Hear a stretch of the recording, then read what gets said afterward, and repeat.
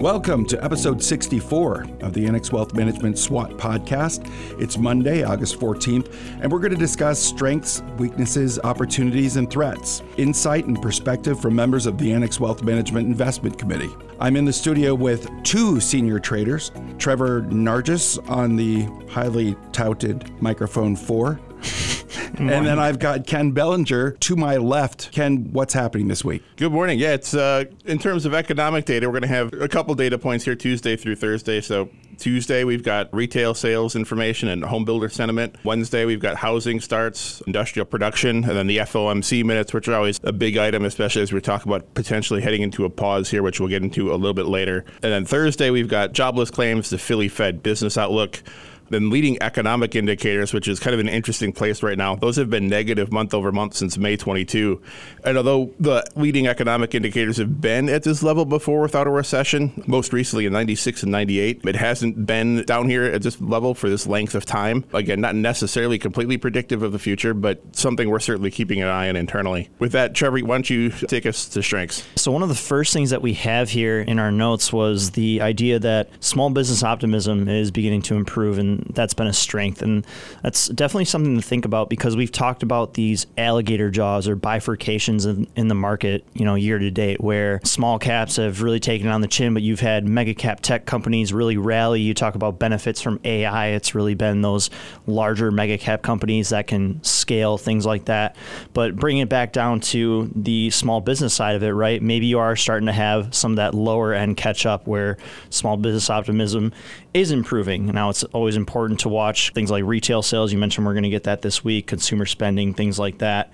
But given that data that's coming out this week, one thing that we have been seeing is that consumer sentiment has been stabilizing a little bit. And Blaine and I talked about this a couple of weeks ago, that I do think a lot of that is attributable to the wealth effect, right? People's portfolios are doing quite well this year. They feel a little better about where they're at. Inflation, right? That's been stabilizing a little more, but it's important to note that that's just the rate of change, right? Just because inflation is slowing, it doesn't mean that prices are lower. Prices are still higher. They just aren't appreciating as fast as they have been. But I do think that it is somewhat of a strength in the sense that inflation has been slowing. That's what the Fed has really been trying to combat. And so we'll see what happens given what's happening with minutes coming out this week. We got a Fed meeting coming up not too far from now.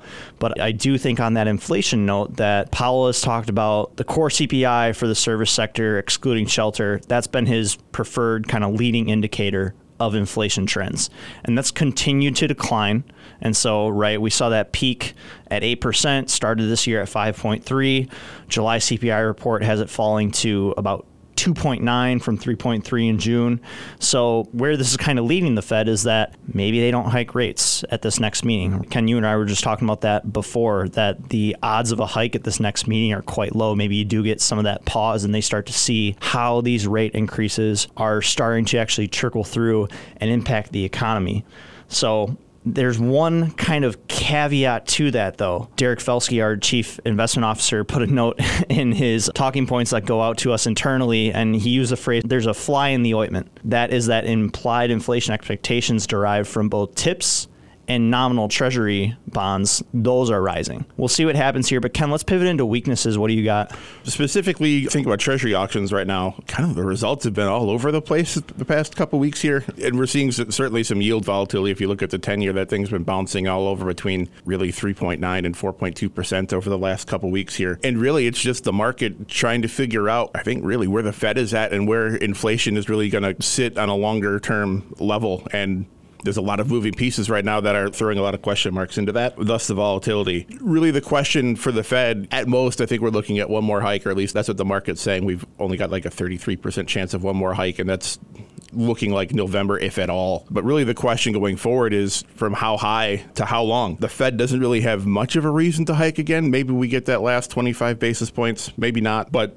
the thing to really look for is the signal that holding it for longer is kind of their substitute for additional hiking here. We've had a lot of discussion, certainly in this podcast, over kind of the handouts and the long-term budgetary concerns of the U.S. government. We had a debt downgrade a couple weeks ago here. Combine that with the auction dynamics, and the setup isn't really great right now for yields moving lower. You could say the bond bull turned into a little bit of a bear, but we're in flux at the moment is the best way I can kind of say things here. Other weaknesses here, retail sales and industrial production this week probably show that a lot of consumer-fueled credit spending here is starting to sputter out. Manufacturing's kind of still stuck in the mud. We'll see what the numbers reveal. Maybe we get a pleasant surprise, but I don't think we're certainly anticipating that internally. And then the last weakness I'll mention here is earnings. We've seen a lot of beats this quarter, which has been kind of a pleasant surprise, but that hasn't been coupled with raises to yearly guidance. Really what you're seeing is in an ordinary situation where you'd see significant earnings beats like we have been, companies would usually at least raise guidance by the amount of the beat to kind of say, well, we're forecasting Q3 and Q4 to be the same, therefore our annual forecast is now higher. We're not seeing that, so it's implying some weakness as we head into the second half of the year here. And so there's something to note on that too, right? Is because typically over the long term, you want to see earnings growth fuel prices in the market moving higher. A lot of what's happened this year has just been on multiple expansion, and now we're starting to see that earnings growth kind of sputter a little bit. Like you said, you aren't seeing these raises, things like that. And so earnings season, we're getting close to the end. We're kind of just past the 75% mark, but earnings growth is expected to be negative 4.4% here, which is up from trough levels, but still below what the market was expecting on July 1st. Sales growth is estimated to be relatively flat, which really is similar to expectations all along. So you haven't seen, like you said, a lot of that move to the upside, so to speak. So the big drag has been energy, which has shown a decent decline in profits here and about a 30% decline in revenue. This could reverse. We have seen energy prices move quite a bit when you look at nat gas, things like that, and I know you'll touch on that in a little bit here, Ken. But what remains kind of really interesting is that the consensus continues to believe that earnings growth in 2024 is going to get back on track, maybe like around the 12% mark. It'll be interesting to see here, but I would say that earnings themselves have kind of been a weakness. You haven't seen the robust growth that people might have been hoping for. Ken, let's pivot into opportunities here. I know we talked about yields, but what does that maybe imply from a duration standpoint in the fixed income side of one's portfolio? Sure. So really, as we're kind of in this short-term unknown as far as where short-term yields are going to be and how long they're going to last here, I think the key to think about is as you look to extend duration, because we do think eventually, especially as we head into 2024 here, that we'll see rate cuts in 2024.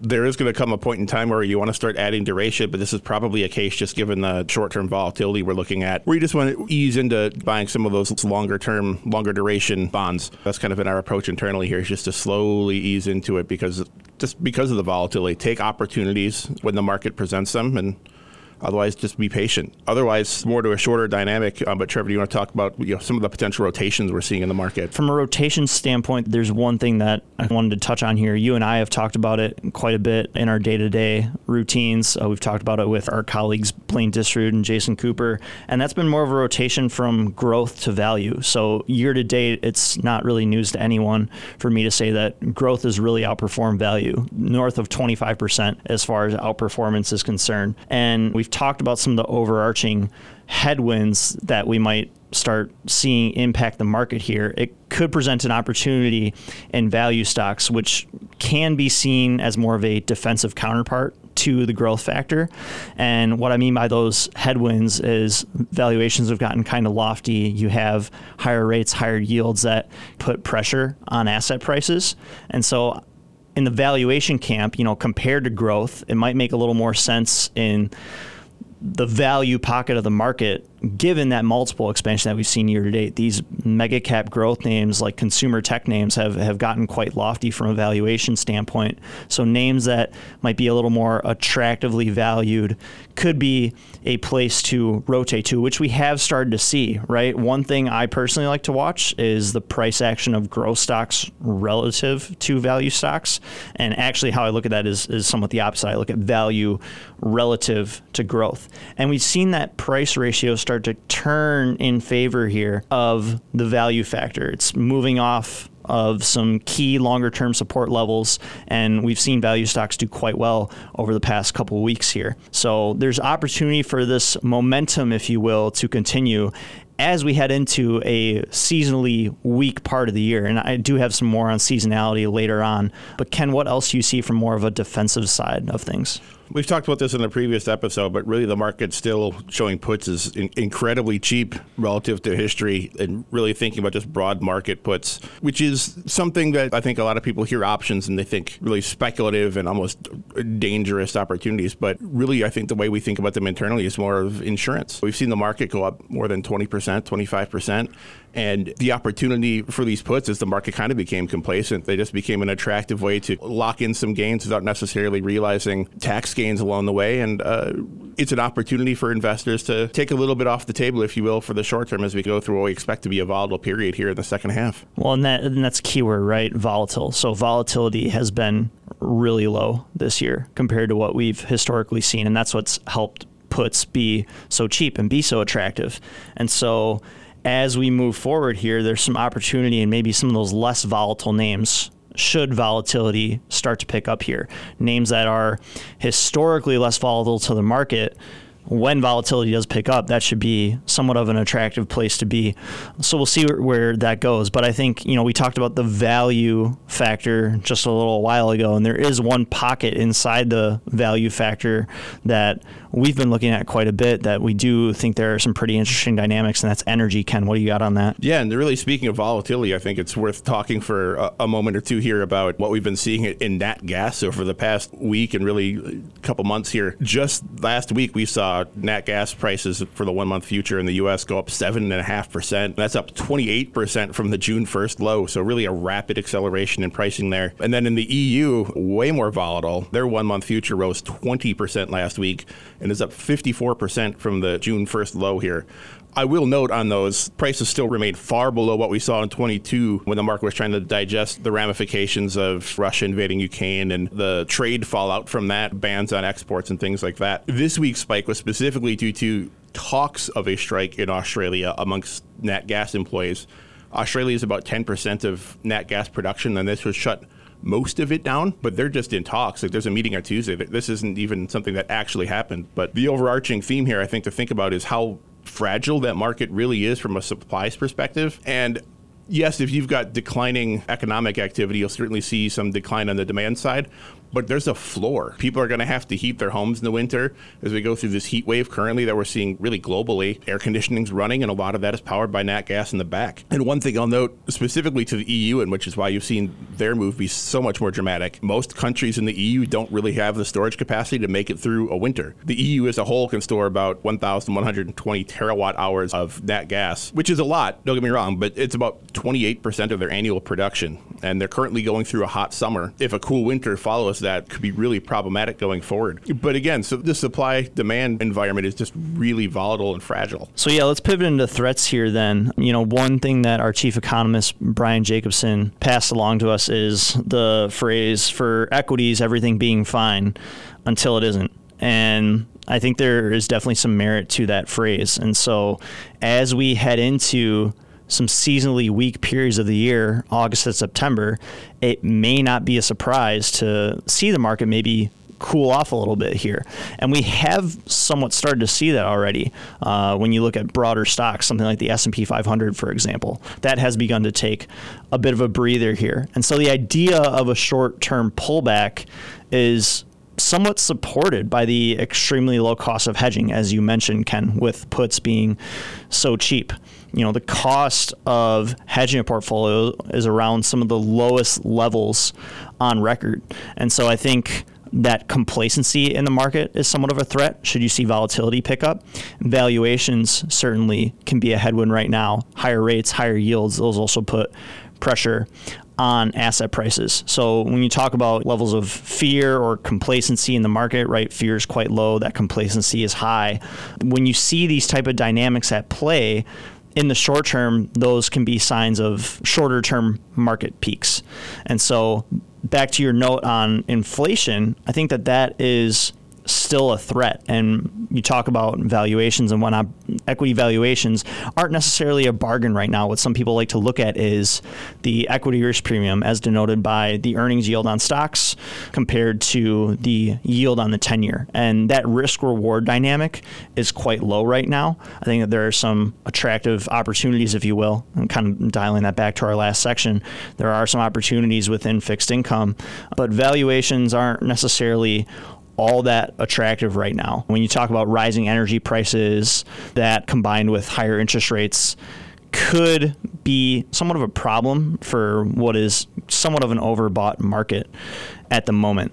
And so the market might be realizing this a little bit more. Fed fund futures have taken one rate cut off the table this year, and now they're pricing in 5 cuts compared to 6 last week, which goes back to that higher for longer argument. Just kind of taking this back to energy just for a half second here and combining that with inflation thoughts, although the overall trend is likely going to be declining inflation going forward, this isn't an environment where I would expect just a smooth escalator ride back down to our 2% floor. I think we're definitely going to have some turbulence along the way. Just energy alone is an input. Think about rents, that's still a supply constrained side on residential costs. And there's just a lot of pockets of volatility that can pop up here, especially given the global geopolitical environment going forward. Annex Wealth Management SWOT Podcast, episode number 64. Our headline strength. Sure. So I'd say the headline strength is really, again, small business optimism and consumer sentiment. Our headline weakness? I would say our headline weakness would then be yield volatility, as treasury auctions have been all over the place. Headline opportunity? Our headline opportunity would be legging into that duration when the market presents opportunities and the energy space. And our headline threat? Then our headline threat would be for equities, everything is fine until it isn't. Annex Wealth Management SWOT Podcast. Thank you, Trevor. Thank you, Ken. Join us next week. Annex Wealth Management, LLC is a registered investment advisor. For more information about our firm, please visit annexwealth.com. The information in this podcast is for educational and entertainment purposes only and is subject to change without notice. The opinions expressed are those of the participants and don't necessarily reflect on those of Annex Wealth Management, LLC. Information presented should not be construed as tax, legal, or investment advice, or a recommendation or a solicitation for the sale of any product or strategy. Listeners are encouraged to seek advice from qualified professionals to determine whether any information presented may be suitable for their specific situation. Investments involve risk. Neither Annex Wealth Management, LLC, nor its podcast participants shall be liable for losses resulting from decisions based on information or viewpoints presented on this podcast.